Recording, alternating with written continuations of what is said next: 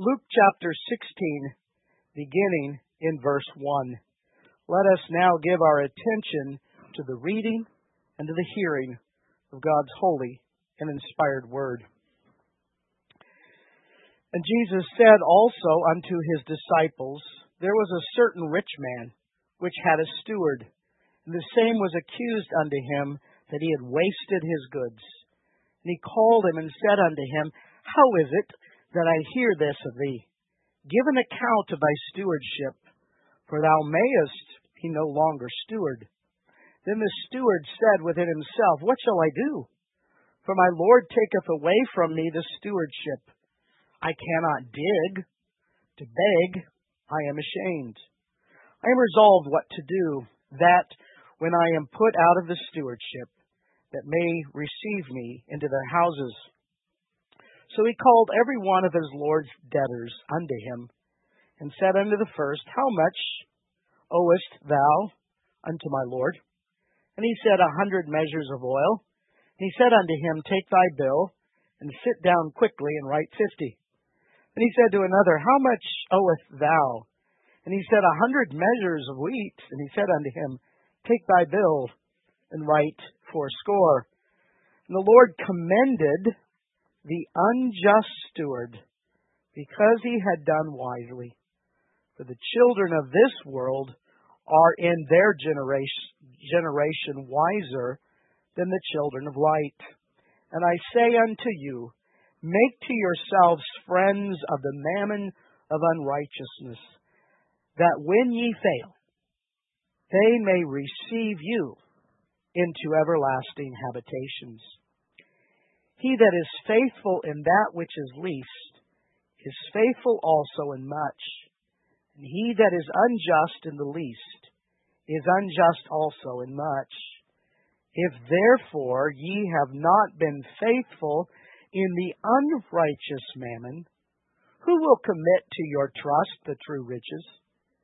And if ye have not been faithful in that which is another man's, who will give you that which is your own? No servant can serve two masters, for either he will hate the one, love the other, or else he will hold to the one and despise the other. You cannot serve God and mammon. This is the word of the Lord. Let us pray. O Lord our God, we give thee thanks this morning for thy word. We thank you that you have given us instruction and understanding of these things, and we do pray this morning that you would open our ears and our hearts that we might receive all that you would have for us. And we pray that we would be faithful stewards of that which you have entrusted to us as we come to understand this portion of Scripture. May the words of my mouth and the meditation of our hearts be acceptable in thy sight, O Lord, our strength and our Redeemer. Amen. Please be seated.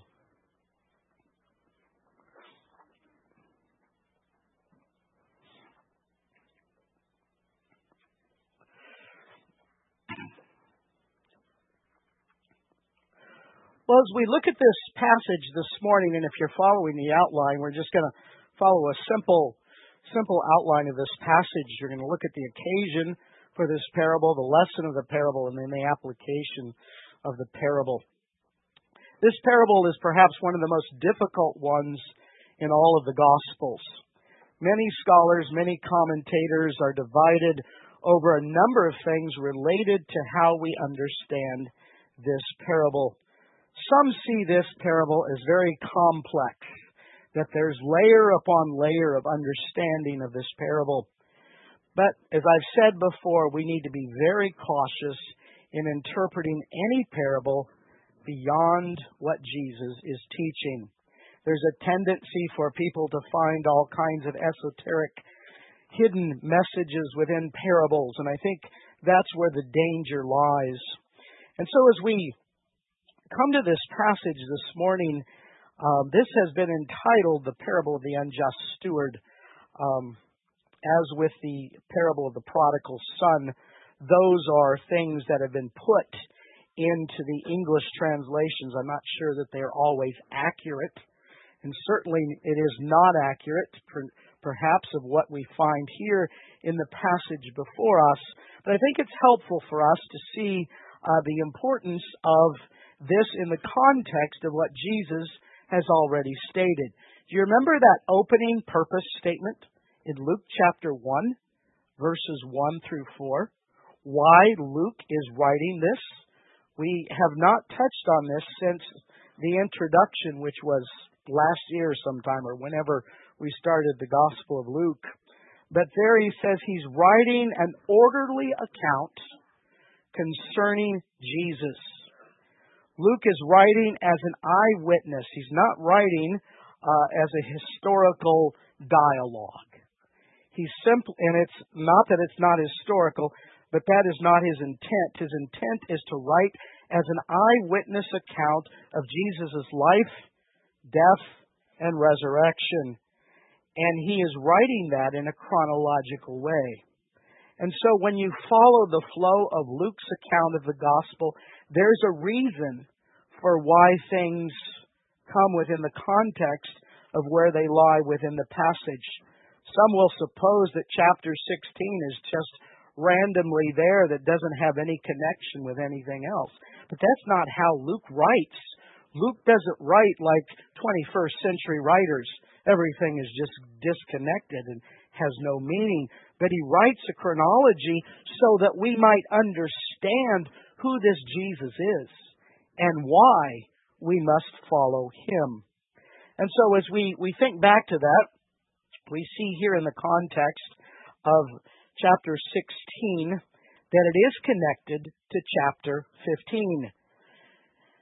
In chapter 15, and we see this in chapter 14, Jesus is on his way to Jerusalem. He is making that long journey for the feast, but not only for the feast, but he's making that journey to fulfill what he was called to do, to suffer, to die, and to rise again, and to push back on the popular campaign that is coming around that the football season and with the playoff, Jesus, the campaign of Jesus gets it. Jesus gets us. That is just the most horrible concept of the Jesus that we find in Scripture. The fact that Jesus came and gets us? No, Jesus came and died for sinners. Jesus came to call sinners to repentance. And so as we see this in the context of the previous chapters, Jesus here, in the form of parables, in the form of teaching, is calling people to repentance. He's calling them to action. And so we've seen in the Gospel of Luke prior, all of the signs and wonders and the miracles of Jesus. They testify to who he is. But primarily his teaching ministry is so important as well, because his teaching ministry is primarily seen in the use of parables. Now, for those of you who are going through the reading of Berkhoff's hermeneutics once a month, we've learned a lot about different figures of speech that are used in Scripture. Hyperbole, which is language that's just kind of stretched. When we think about parables, the use of parables, and how they bring out a message, here we find in this parable, as in any other parable, the call to repentance, the call to action, the call to following Jesus. And so we don't want to miss that in this parable of what is called the unjust steward.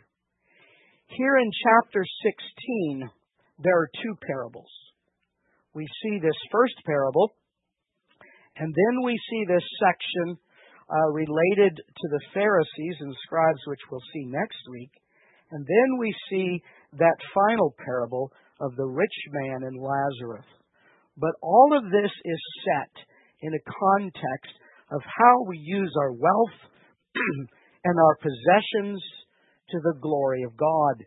And so we find here, as we look at the occasion of this particular passage, that we're called to generosity, that we're not to be like the rich fool, that we're not to be like the fool who prides himself in his possessions, but we are to be like those who are generous in their use of those things that God has given to us.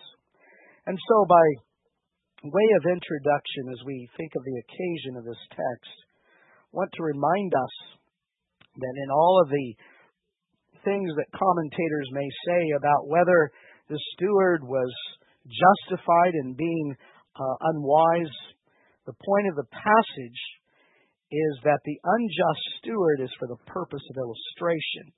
The main point of the passage is the action of the steward in verse 8 is commended by God. He doesn't commend what he's doing there with the debtors. He's not commending that.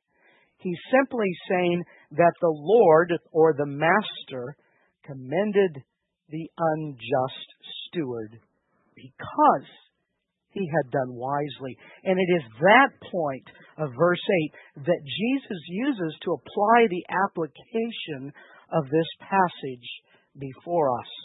It is, as I've said, a call to generosity. And so as we think of the occasion here, we see there in verse 1 that Jesus said unto his disciples. Jesus now speaks primarily to his disciples. In those parables in chapter 15, who's he speaking to? Scribes and Pharisees, to the religious people. And now he's speaking to the disciples and calling them to a life of stewardship. And so there are two key players here in the unfolding of this passage. There was a certain rich man. We don't know who he was.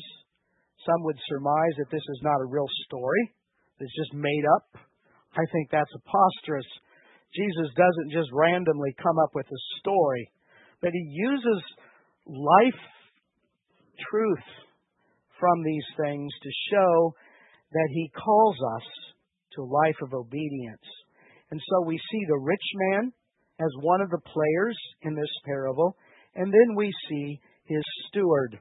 I think steward is the more right terminology that is used in the Authorized Translation. He is one who is given a stewardship. He is one who has given a charge. And so it is addressed to the disciples. Again, we see the connection to the previous chapter. You notice the younger brother wasted gifts that God entrusted to him. The older brother wasted his gifts. And here we see that in the opening verse, it says that the rich man, who is the master, had accused the steward of wasting his goods. And so that's the point of the passage that we don't want to miss. It's addressed to these disciples. But here we see he's been entrusted with goods that he has wasted. And then verse 2, he says he called him, as a master called the steward, and said, How is it that I hear this of thee? Give an account of thy stewardship, for thou mayest be no longer steward. Now, these are sobering words, and as I was wrestling through this passage, because this is a very difficult passage, and all of the commentaries and works I consulted, I found one rare work that was the most helpful. Perhaps you've heard of it, perhaps you've not heard of it, but J.C. Ryle's thoughts on the Gospel of Luke. Right there, in his commentary, it makes more plain sense than anything else.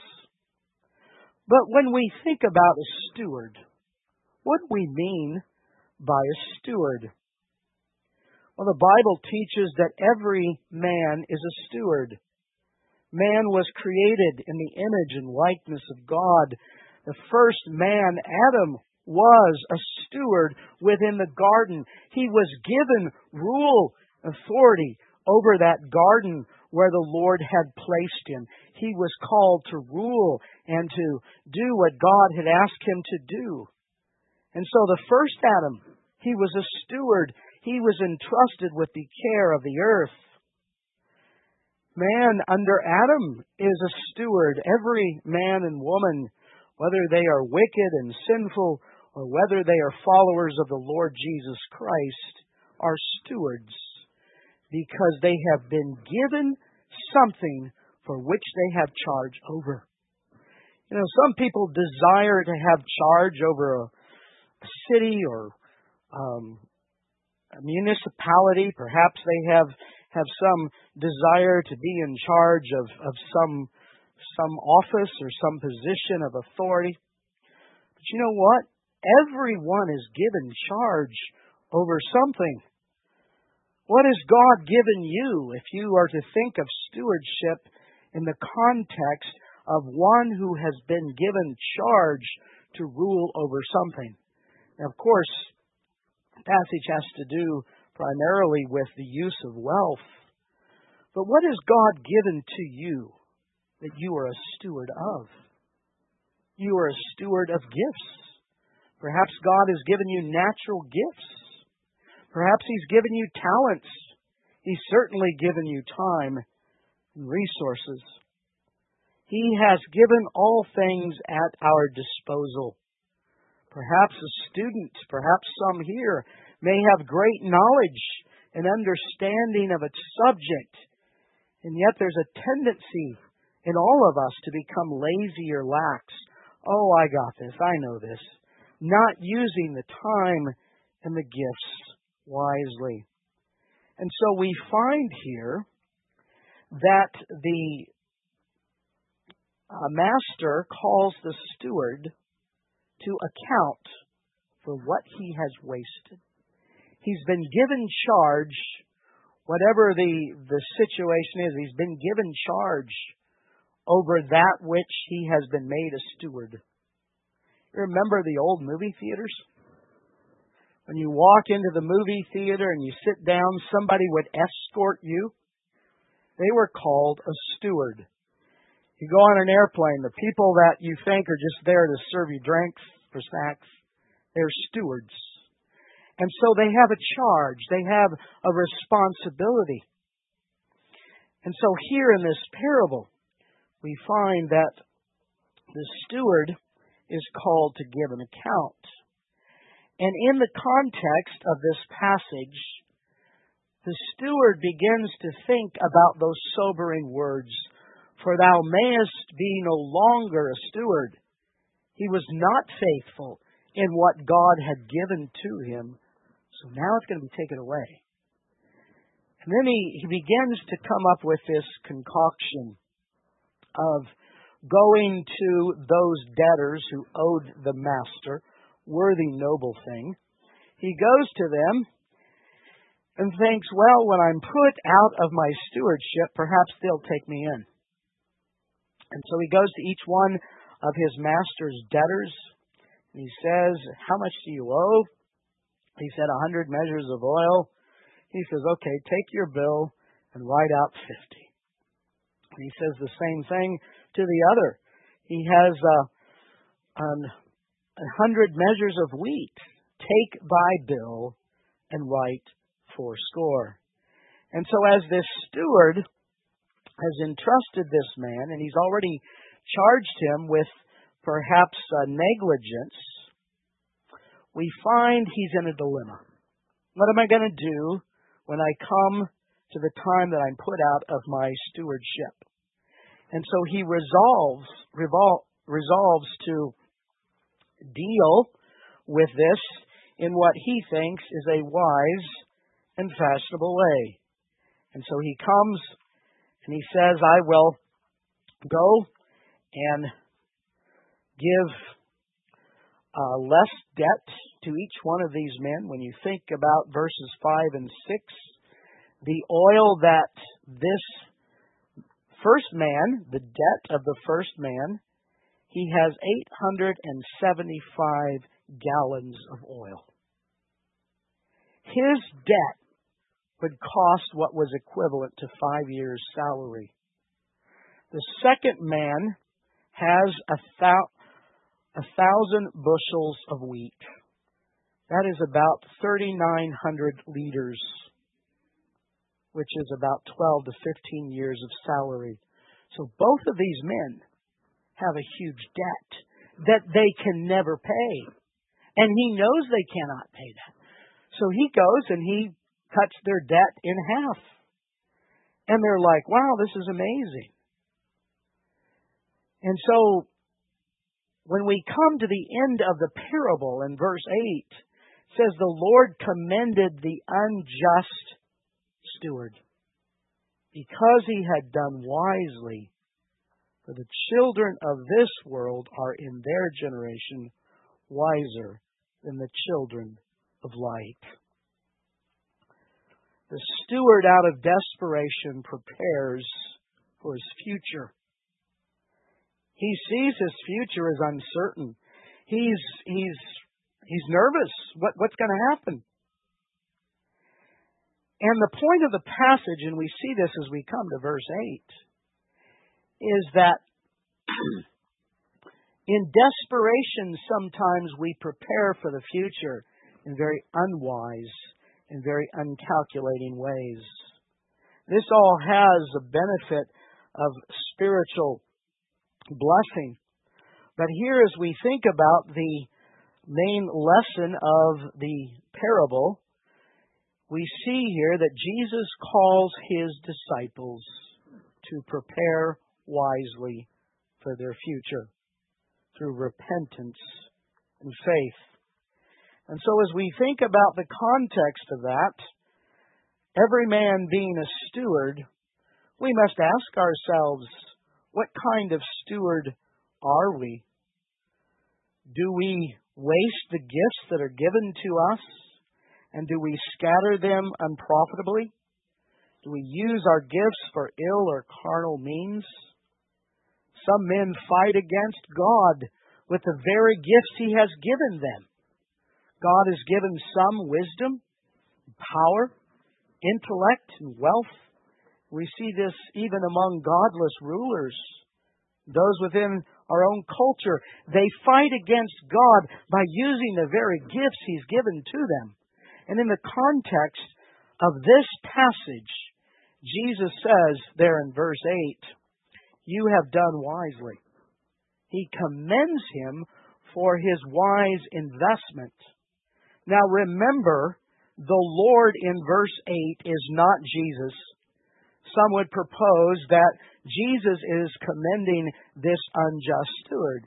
Jesus isn't commending him. Jesus is simply telling the story of this master or Lord who commends him for his unjust stewardship.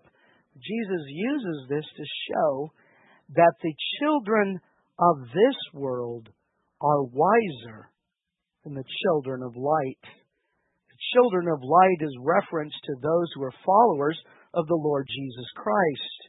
And so as they are followers of the Lord Jesus Christ, they are to be wise in the same sense that they prepare, that they're wise in their use of the resources and talents that the Lord has given to them.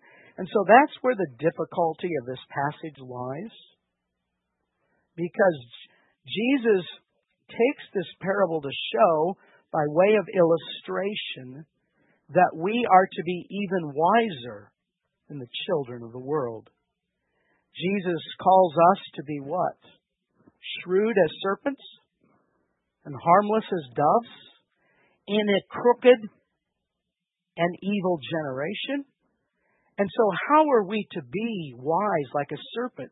How are we to be wise in the management of those things that God has given to us? Jesus further states here, by the way of the application, that we are to make friends of the mammon of unrighteousness, that when ye fail, you may receive unto yourself that everlasting reward. Here we find perhaps a confusing verse of Scripture, but Jesus here is stating that the mammon of unrighteousness simply refers to wealth or money that is used by men. Mammon is always used in the Gospels to refer to money, to refer to wealth. And so when Jesus refers His disciples to making friends with mammon of unrighteousness, He's not calling them to be friends with filthy money, with money that is used for illicit means. He wants them to avoid that. Some translations say it's dishonest wealth. That is not the case. It's not dishonest wealth. It's not evil money, but money can be used in lawful ways. Perhaps you've never thought about going to the bank and taking out an amount of cash that you will use, and never think of the fact that that money has probably passed through 100 hands in that day. Where's that money been? It's been to all kinds of places. It's been perhaps used in transactions that are not lawful. But when Jesus refers to mammon of unrighteousness, He's referring to that mammon or that money that is used for means of worldly needs. It is not dishonest or evil. In fact, 1 Timothy chapter 6 verse 10 tells us that the love of money is the root of all evil. And so he says, use the money, use the wealth that God has given you to make friends, so that when you fail, that is when you die, that is when you come to the end of your life, they may receive you into the everlasting habitations. This is the problematic verse of this passage.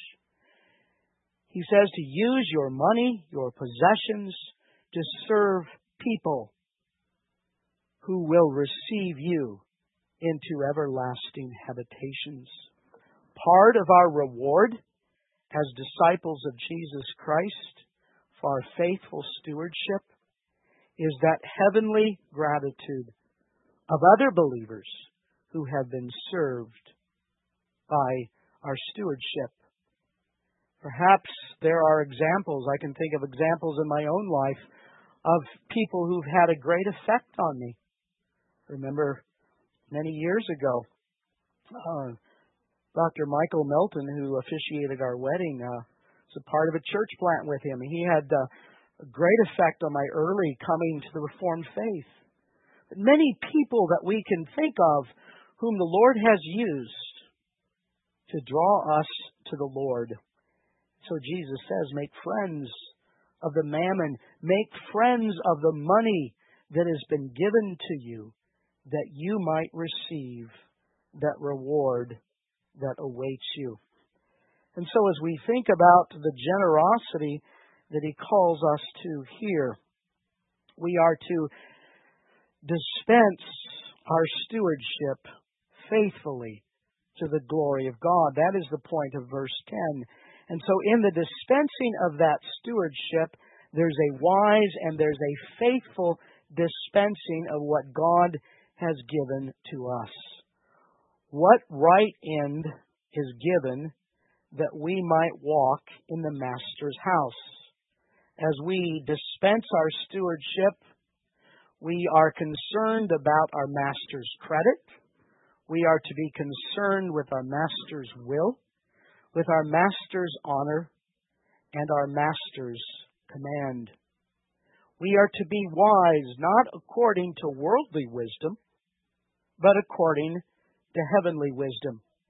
James chapter 3 verse 17 reminds us that the wisdom that is from above is first pure, then peaceable, gentle, and easy to be entreated, full of mercy and good fruits, without impartiality and without hypocrisy.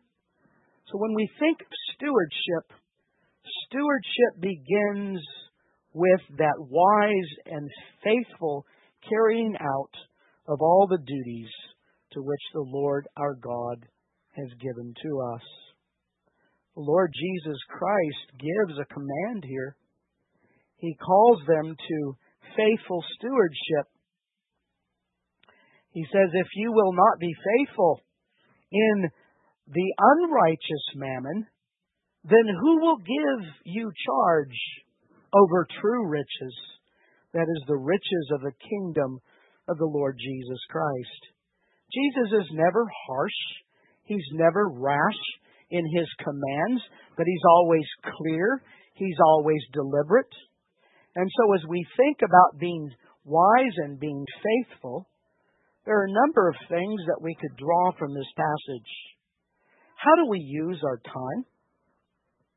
How much time do we waste in sin, things that are unprofitable?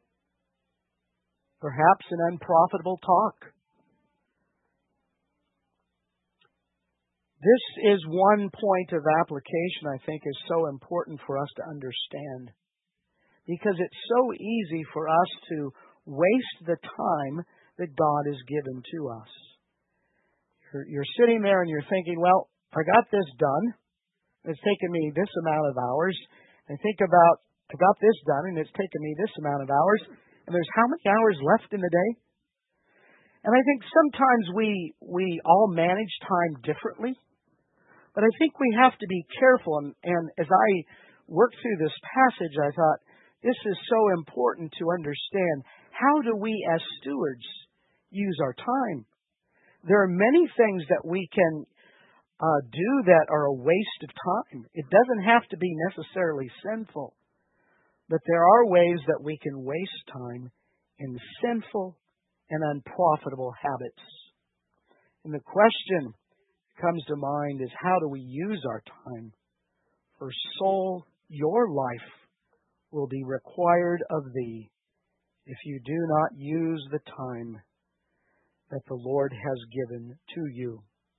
There are talents that He's given to us, natural gifts and skills, mental capacity. Some have great mental capacity. Some can recite very well from memory.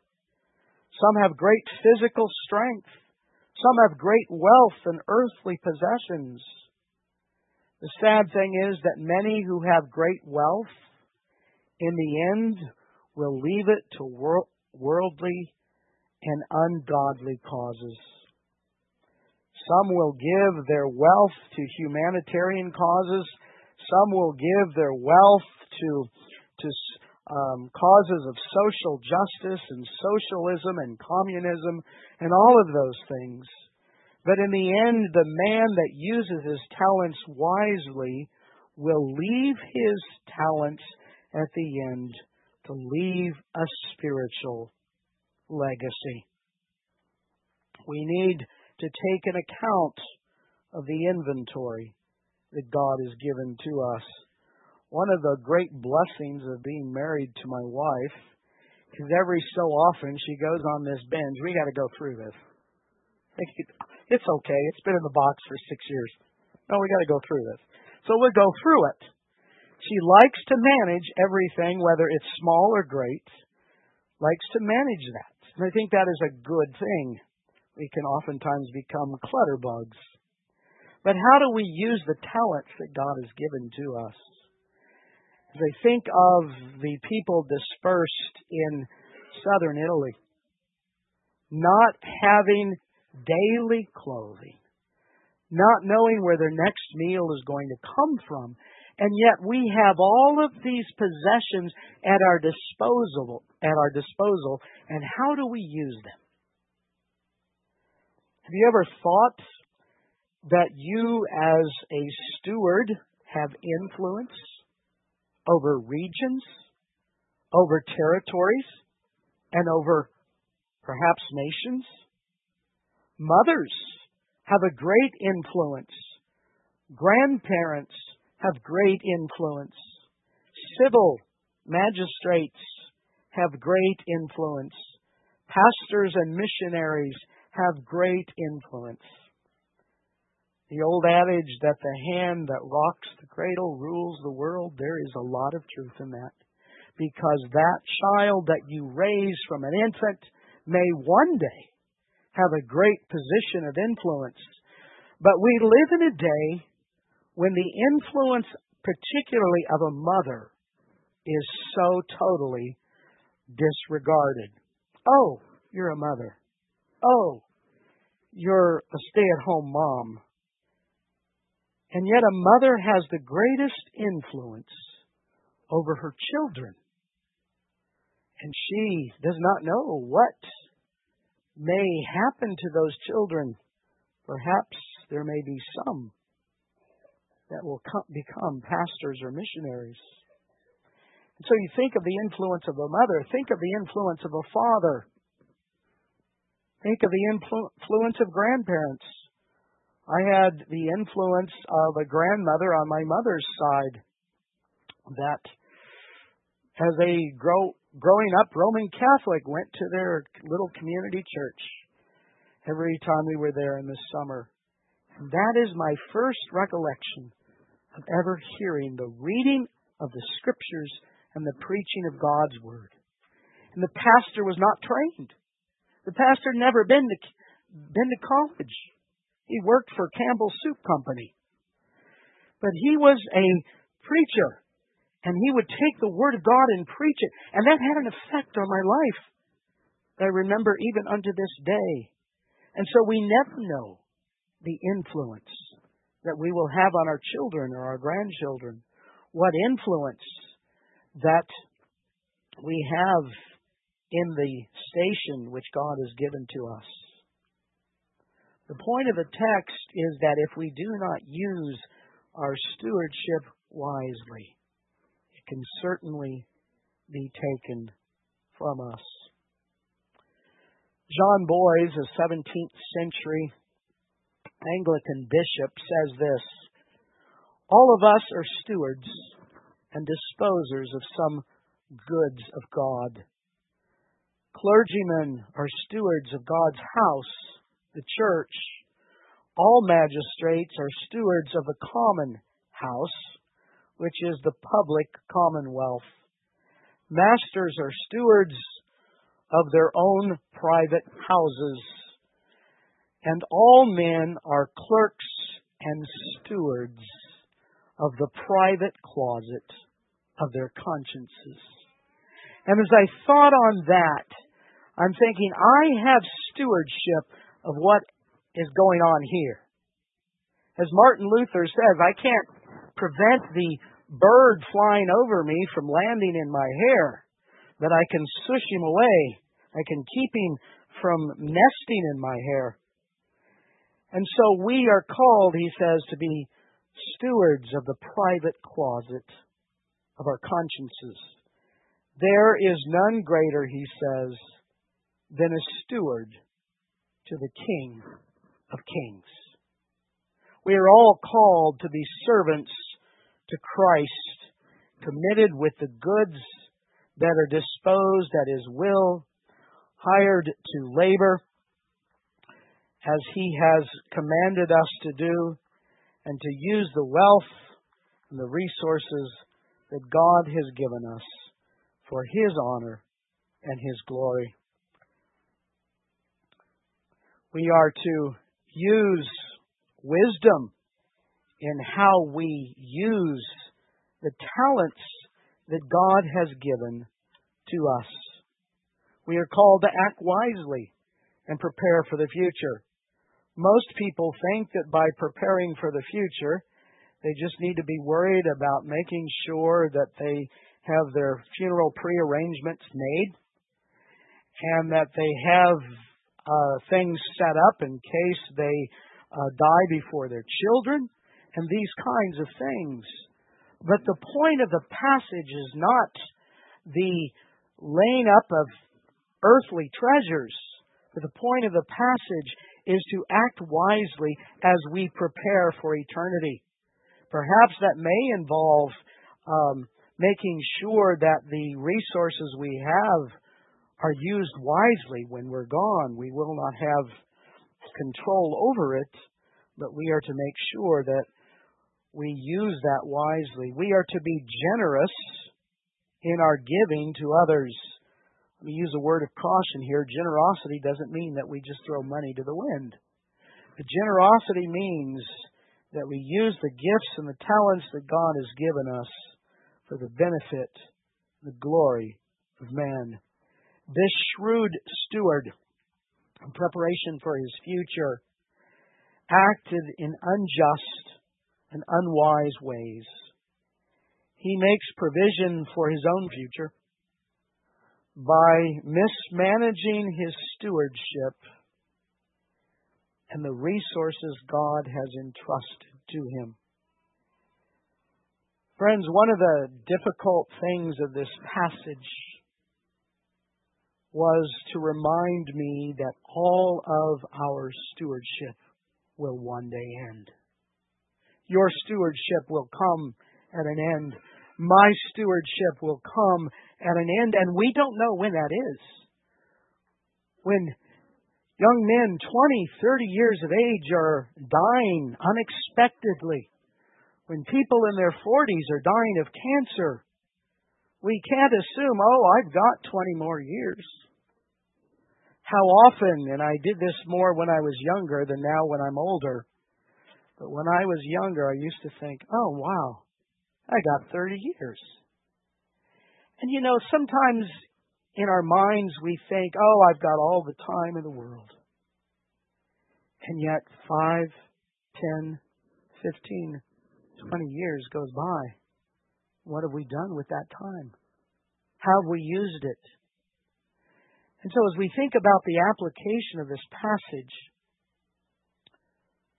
Jesus says, if you've not been faithful in what little things the Lord has given to you, He will not make you steward over great things. So there's a call to faithfulness in our stewardship. There's a call to wholehearted service to the Lord Jesus Christ. No servant, verse 13, can serve two masters. He'll hate the one, love the other, or else he will hold to the one and despise the other. You cannot serve God and mammon. And so as he brings this to a close, he says, in your stewardship, you need to give yourself wholeheartedly to the Master who calls you to exercise stewardship according to His will and to His honor and to His glory. When Jesus talks about true riches there in verse 11, he talks about those riches that are laid up in heaven.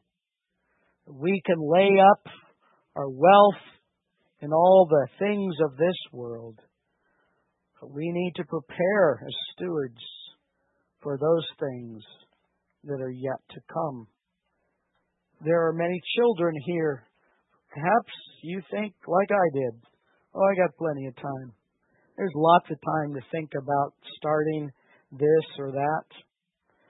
But I would urge you to think about the fact that the call to following Jesus means that you are faithful in whatever God has given to you. And for some of you, you've taken up farming, you've taken up caring for sheep, or perhaps it's caring for kittens, or perhaps it's caring for a dog. Those are little things, but I think if you learn how to be wise in handling those things, then you can learn to be wise in how you handle other things. But the question this morning for all of us is, are we shrewd like this steward in the things of the kingdom of God? Are we wise when it comes to the things of the world? And are we making ourselves friends of those resources that we might use it for the call of the gospel? When Pastor David asked me if, there would be any thought of helping with raising of funds, he has to raise his own funds, which I think is a disadvantage for a missionary. I'm not a proponent of it, but it is what it is. When he thought about raising funds, he says he's got to raise funds by the fall. And I'm thinking, here is gospel stewardship. Giving resources to help plant a church in Italy among Arabs, among Sikhs, among those who worship false gods. Here is a call to stewardship, to use the resources that friends may come into a relationship with the Lord Jesus Christ and have that eternity with the Lord. And so perhaps there's a way that we can share through the proclaiming of the gospel and seeing the advancement of God's kingdom in ways that we've never seen before. But I do trust that this parable is a help and a benefit, because it is a very difficult parable. But again, we want to see in the context of this, as we will continue to see, that Christians are called to be generous. And there are no more people that should show generosity than those who are called by Jesus Christ to use their wealth to the glory of God. We oftentimes think of trustees and those who have a job as a trustee, but every day, each one of you are trustees, whether it's of your home, whether it's of your job, whether it is of schooling. Perhaps you're in college. You're a steward of the time you use, of the resources that you use. If you're an employer, even within your home, husbands and wives must be faithful stewards as they care for their children. And we are all called to that faithful stewardship in whatever the Lord Jesus Christ calls us to do. So the call here is to repentance.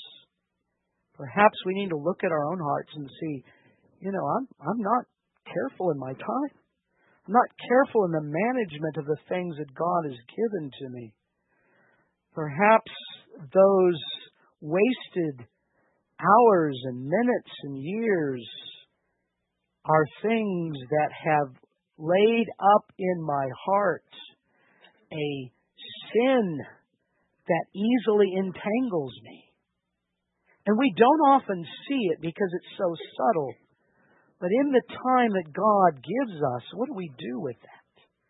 The reading of Scripture and in prayer and meditation, these are things we need to consider. And as we think about the fact that so often we fail as stewards, we have the reminder that the Lord Jesus Christ, who is our servant, who is our steward, has come to minister grace and mercy unto us.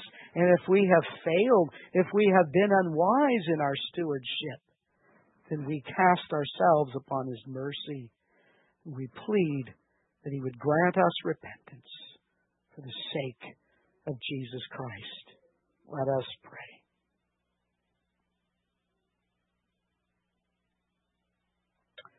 O Lord our God, we do come and thank Thee this morning for the reminder through this parable of the importance of generosity and using those things for Your glory that You have given to us.